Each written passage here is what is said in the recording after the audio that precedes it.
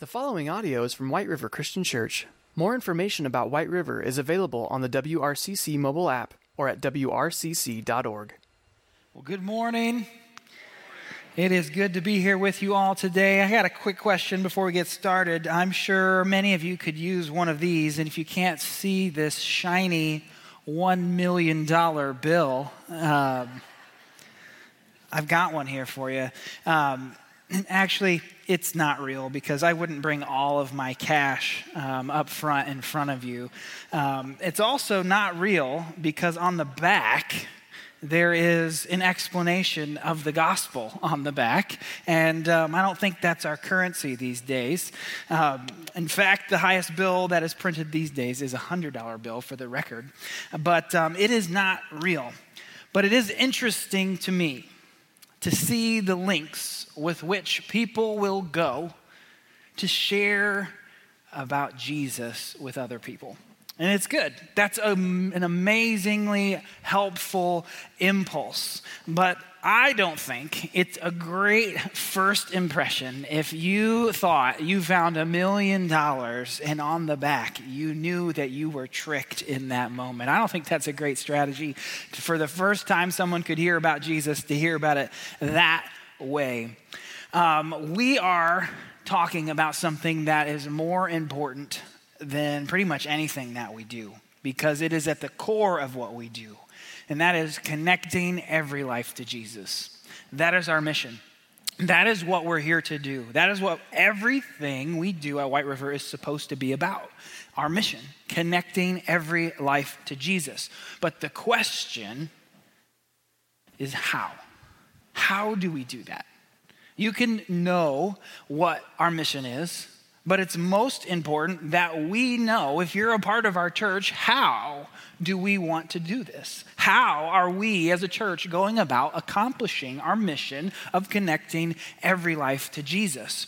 So the strategy is not just to pass these babies out to you today and say, we did our job. I'm sure you can sprinkle these around the Meijer parking lot and people will come to faith in Jesus, right? That is not our strategy. We're not doing that. But I wonder if we've thought about how we go about that. Because sometimes I fear that we lean on things that maybe aren't the most effective when we're talking about this is why we exist. I mean, have you ever thought, maybe we should put a big billboard on 37 or 465 that says something about Jesus or coming to get connected at White River? Or maybe we need to get a mailer in every single person's mailbox in Hamilton County. Then maybe people will hear and know about Jesus. Maybe we need to have an ad campaign on social media and people will know about Jesus. You see, there's nothing wrong with those methods, but if we rely on things where maybe they're divorced from relationship, does that really work in 2022? How do we do this? Because we believe with every ounce of our being, that's why we exist. Connecting every life to Jesus. And I hope because you're here today or you're participating online today, that is why you connect here at White Rivers, because you get closer connected to Jesus by being a part of White River Christian Church. And you want to bring other people along. Every life. That's the every life piece, because that is who we are and what we're here to do. But I'm telling you, I think it would be a gigantic mistake if we tried to do that without relationships. If we relied on things to do the main thing that God has called us to do. So that is our question, precisely in these next few weeks in this new sermon series. What is our strategy? What is the strategy? How are we going about connecting every life to Jesus? That is what we're going to talk about. And I am here to tell you that the scriptures are full of instruction for us on how to go about making disciples. How do we connect people to Jesus? How can we do this thing that we feel like God has called us to do because he has? And so I want you to turn to 1 Peter chapter 3. I'm going to have that on the screen. This is a central verse as far as where we're coming from, where we think God has given us some very specific instruction here that is very central to how we are going about this. And Peter says this: instead, you must worship Christ as Lord of your life. And if someone asks about your hope as a believer, always be ready to explain it. So, Peter says pretty clearly, the first thing that you do is you worship Christ. You worship. You need to be connected to Jesus. He says you worship Christ as Lord of your life. So in all of your life, we need to worship Jesus. We need to be connected to him, and that is what we need to focus on, worshiping Jesus ourselves. And when we do that, when we are living our life, he says, certain things we can expect to happen. He says, if someone asks you about your hope as a believer, be ready. Be ready to talk about why you live your life a certain way. That is the summary of what Peter tells us. And I would say Peter's answer to our question, how should we connect lives to Jesus, is this. I think he's saying we need to live highly questionable lives.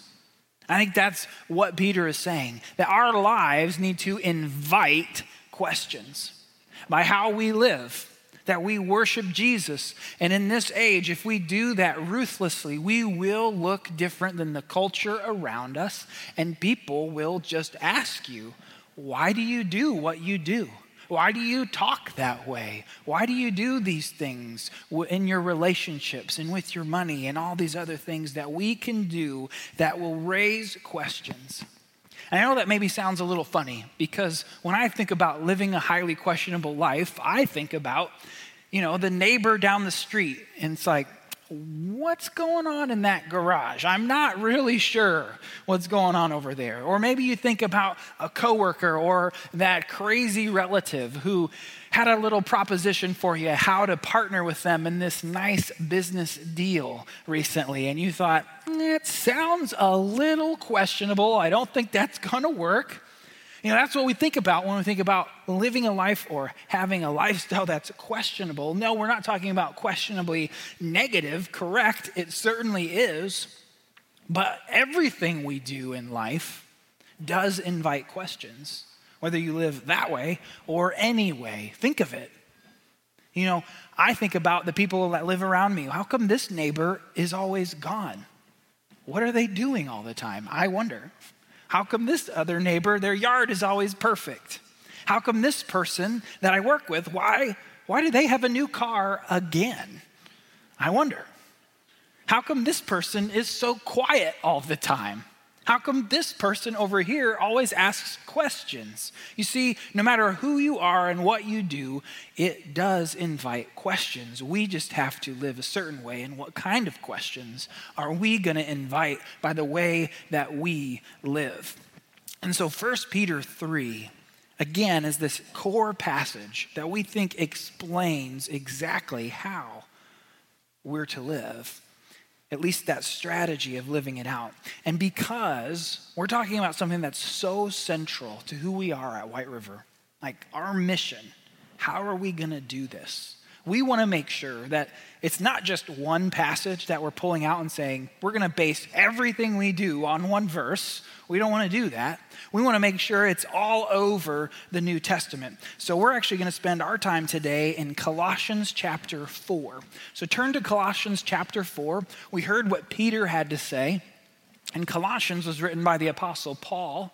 So we want to see, is what God was saying to Peter and Paul, are they the same? And does this line up with our strategy, if it really is about having all of us living questionable, highly questionable lives? This is what Paul says. Devote yourselves to prayer with an alert mind and a thankful heart.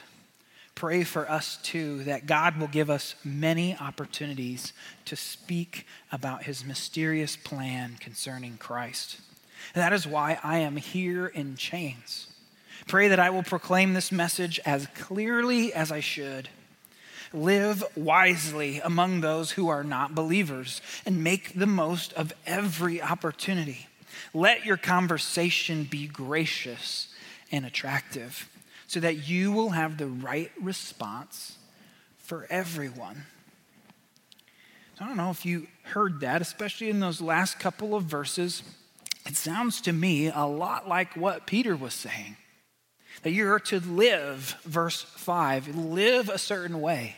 You're supposed to make the most of these opportunities. You're supposed to have conversation with all kinds of people.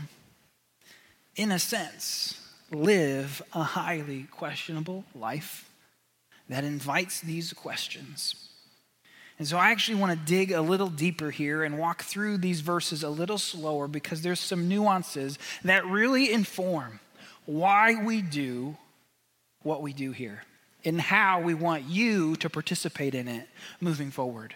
Because we really want to make sure that everybody is on the same page. If you call White River home, if we really got going the same direction in doing these things, we believe it would change not just our community, but potentially even the world.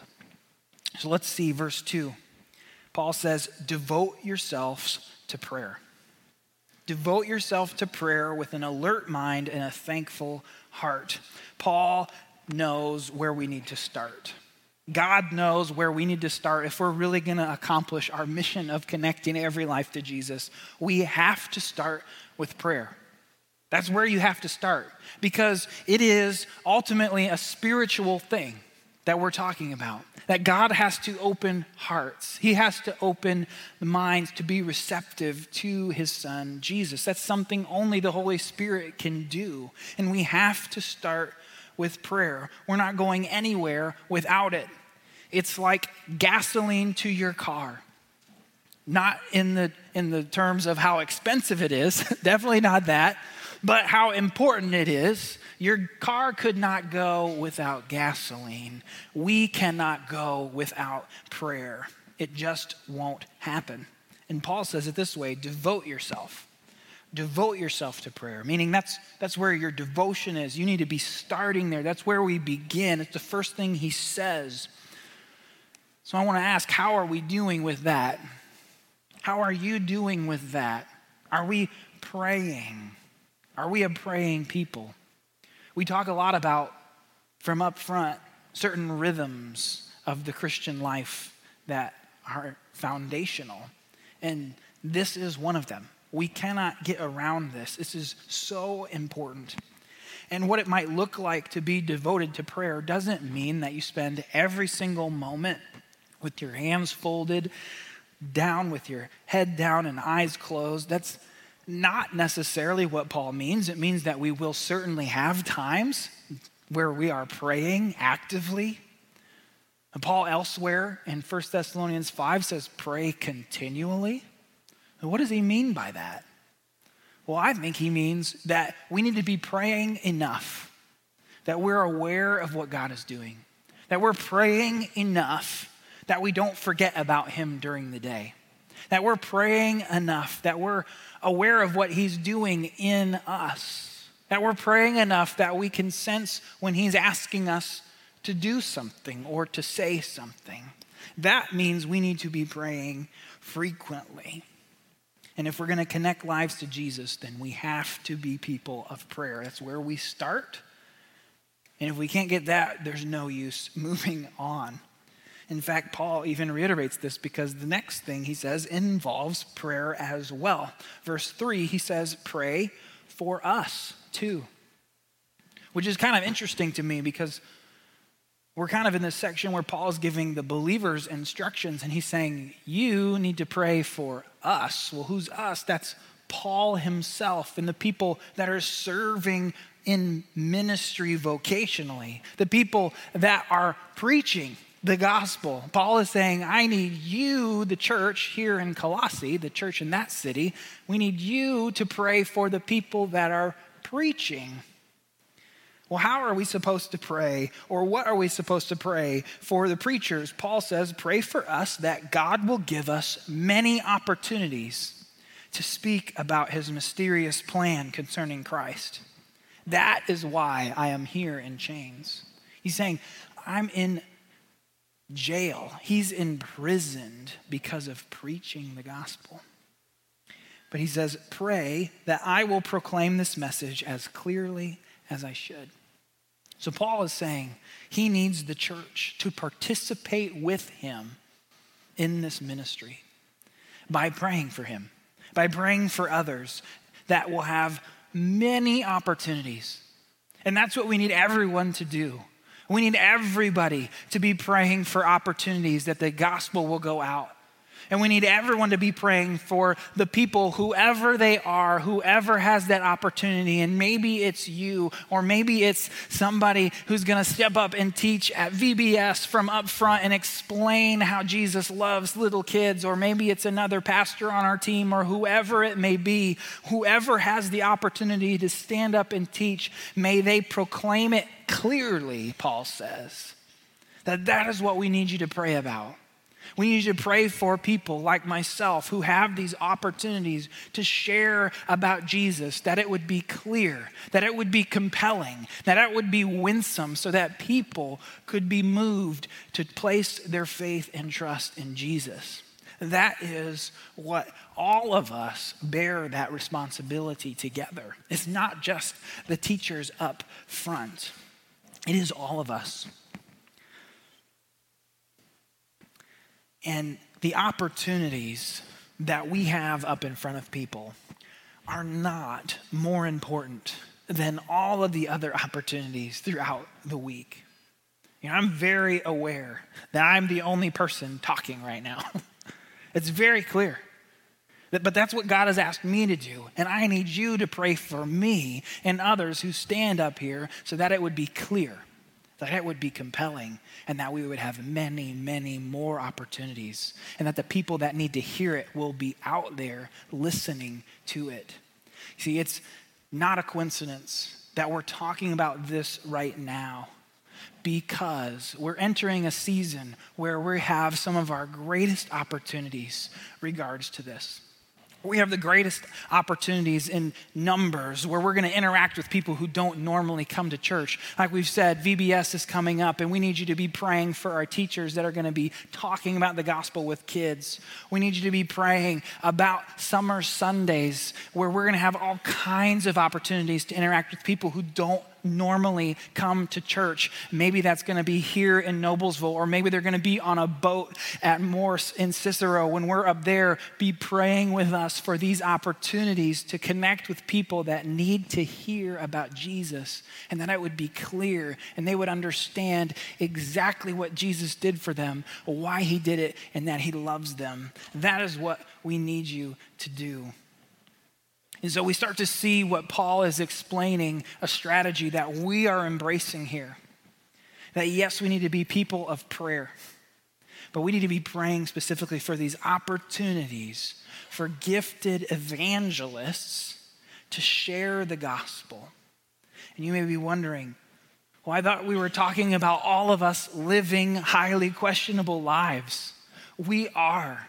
That is exactly what Paul gets to and what Peter was talking about. But it's almost like we have these two gigantic fists of strategy where we're praying, and we're praying for people that are gifted to share in large gatherings. But the largest piece of that engine and that car that we are building is all of you living a certain way. And maybe you've heard this a time or two. I want to take a second and just talk about it. Where have you heard that all of us, anybody who believes in Jesus, you are called to share your faith and be able to teach? Is that true? Absolutely. We've been reading. You need to be ready to explain it, so we all need to know. But what we're talking about, these specific opportunities to be praying for, are for those that are gifted in their teaching and explaining the gospel. That there are certain people that have been given a gift by the Holy Spirit to explain it well.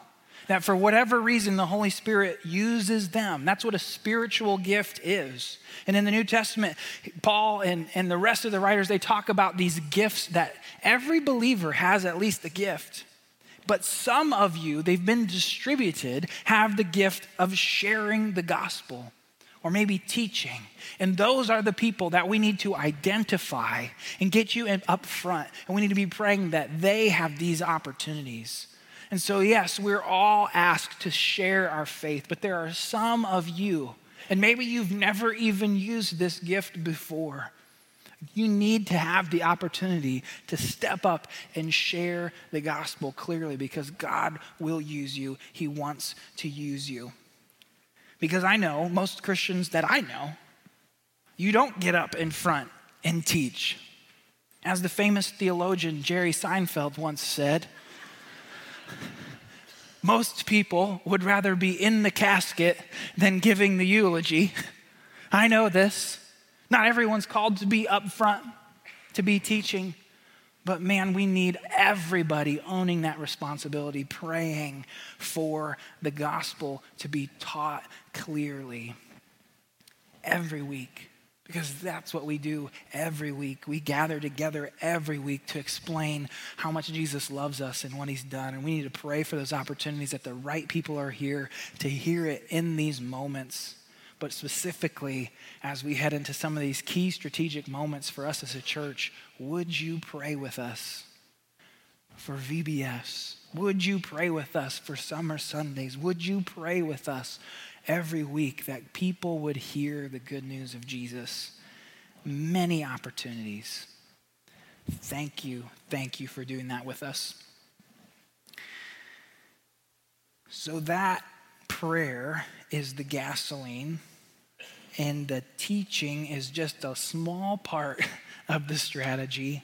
The biggest part of the strategy is seen here in verses 5 and 6, which we've been talking about. Live wisely among those who are not believers and make the most of every opportunity. Let your conversation be gracious and attractive so that you will have the right response for everyone.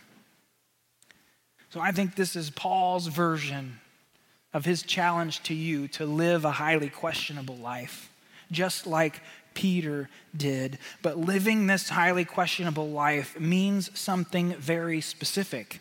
In verse 5, he says, live.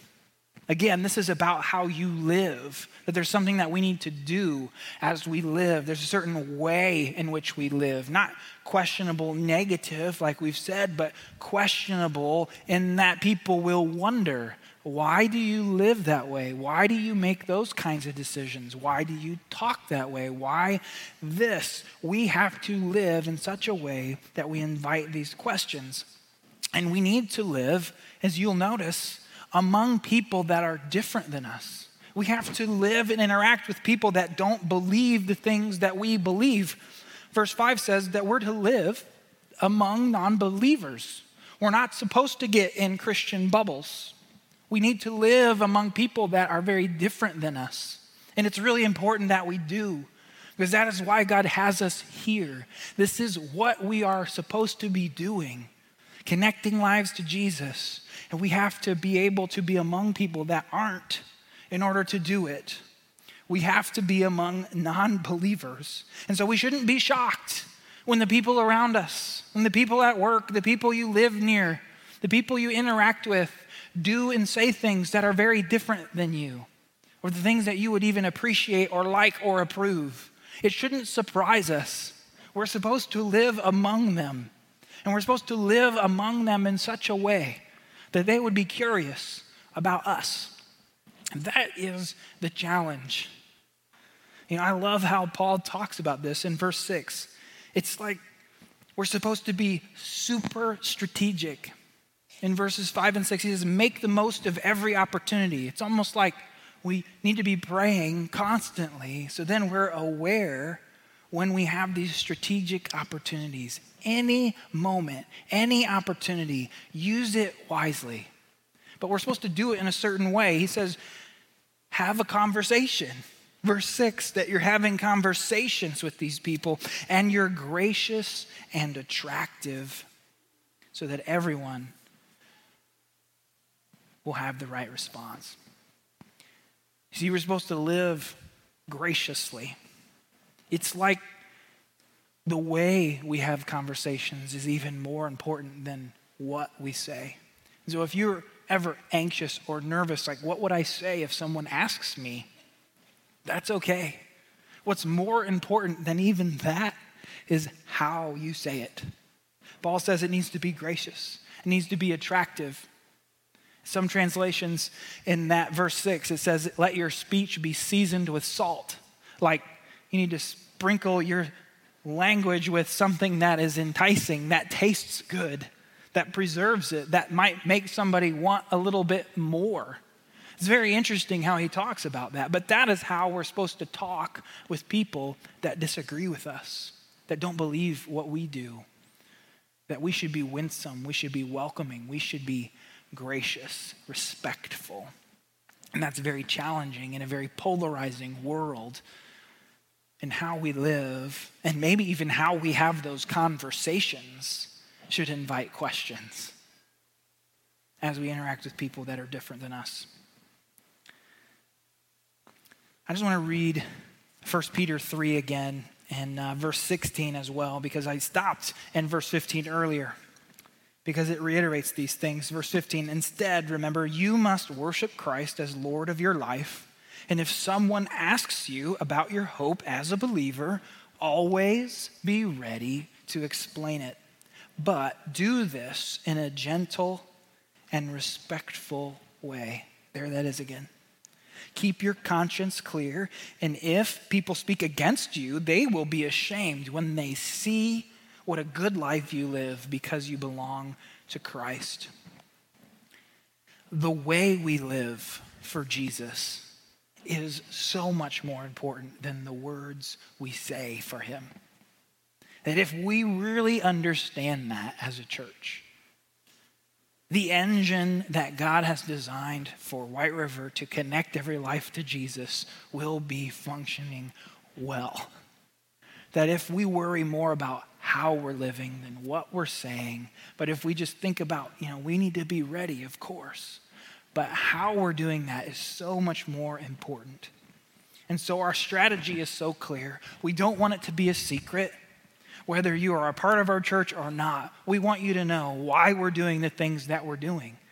It's so important that you know this, that we are praying, that we're praying for the people who have the opportunities to preach and to teach about Jesus, and that those are clear and effective.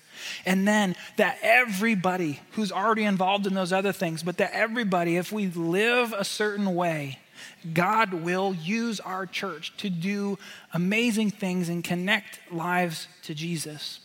Because this is the model that Peter talks about. This is the model that Paul talked about. This is the model that they talked about to the early church and the one that they adopted.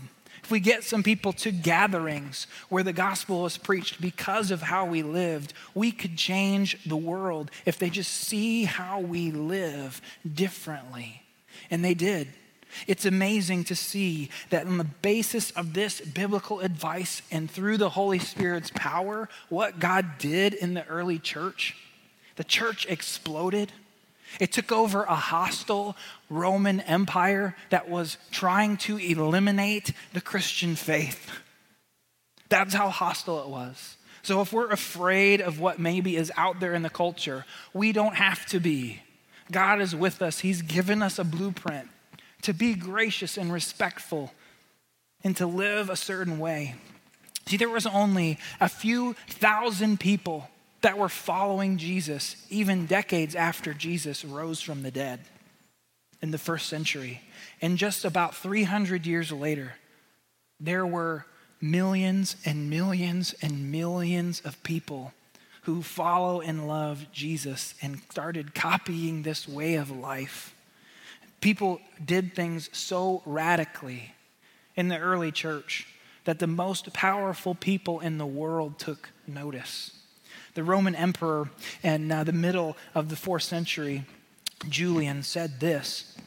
He said, when it came about that the poor were neglected and overlooked, then I think the impious Galileans, which he's talking about Christians, they were just a sect from Galilee to him. They observed this fact and devoted themselves to philanthropy. And they gained their ascendancy because they started disrupting the world. They gained their ascendancy in the worst of deeds.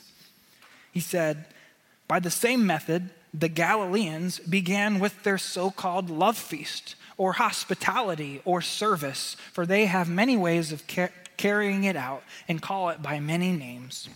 And the result is that they have led very many people into atheism. This is what the emperor said. They led people into atheism because he and the rest of the world thought that we worship all these other gods. And since they were rejecting these gods, they thought they were atheists. That's how different they thought in their worldview. But one thing that he noticed was that they ascended as a group by the small things that they did. They took care of the poor.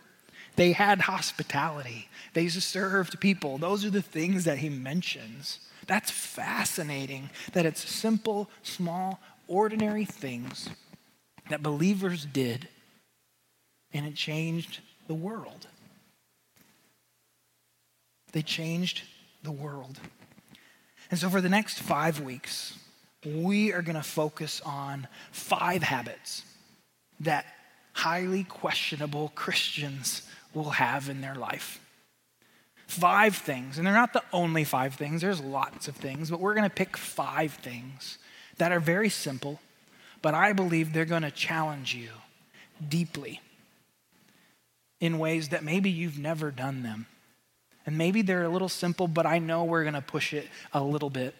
And it's just a simple acronym so that maybe we can remember this and it can have legs beyond 5 weeks. And we got this from an Australian pastor named Michael Frost. He called these 5 habits of highly missional people called bells. That we would bless people, that we would eat with people, that we would listen to them, that we would learn from them, and that we would remember that we are sent everywhere we go. And if we do these 5 things, those are the things that the early church did, and they were prepared to give an answer when people asked them, why do you do those things? And it changed the world. So how are we going to connect lives to Jesus? We're going to live highly questionable lives. We are. We really believe this is the way forward. And there is evidence that as a church, White River, we really believe this. We've put a lot in terms of an investment into a concept in Arcadia I hope you are familiar with. We're coming up on a 2-year anniversary up in Arcadia with our coffee shop, the Remnant Coffee Shop, where our folks at Hamilton North worship every week. It came about, if you don't know the story, we were 3 years into this thing called Hamilton North, another campus. We had people that lived in northern Hamilton County, and we were looking for a permanent place to worship. And we were asking the question, what if we adopted a 1 Peter 3, a Colossians 4 way of thinking? What if, instead of building a more traditional church, we built something where people would go, why did you do that? And that's honestly exactly what we're trying to do. What could we do if we blessed the community? And we ate with the community?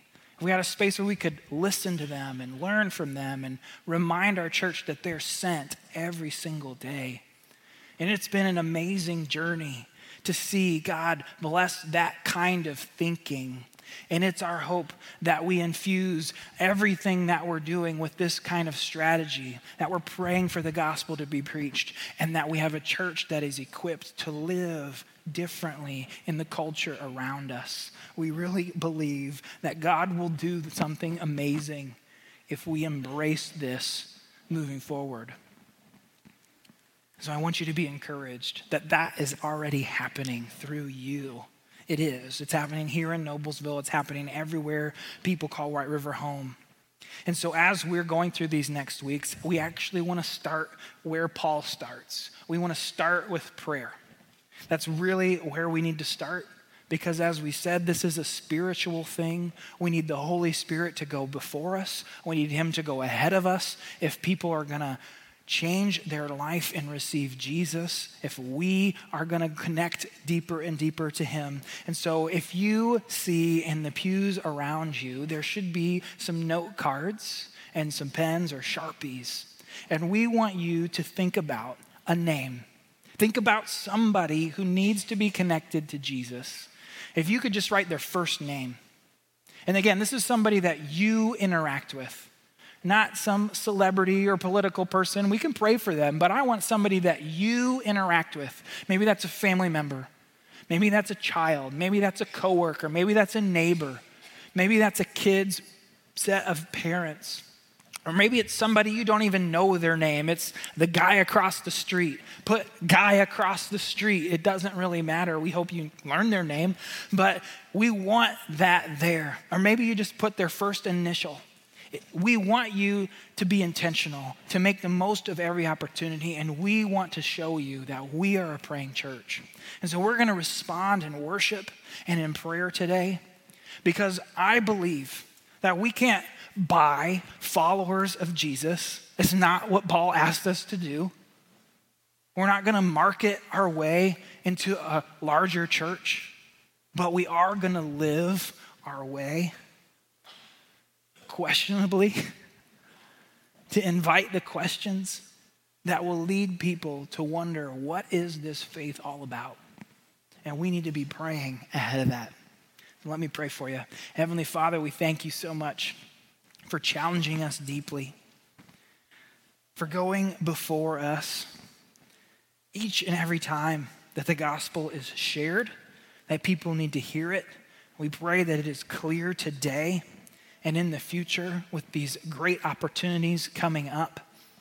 God, we thank you that you have given us an army of people that can live the way that you have instructed us to live, so that people would ask us, why do you have so much hope? Why? In a world where it seems like we shouldn't, we do, because we love and know your son, Jesus.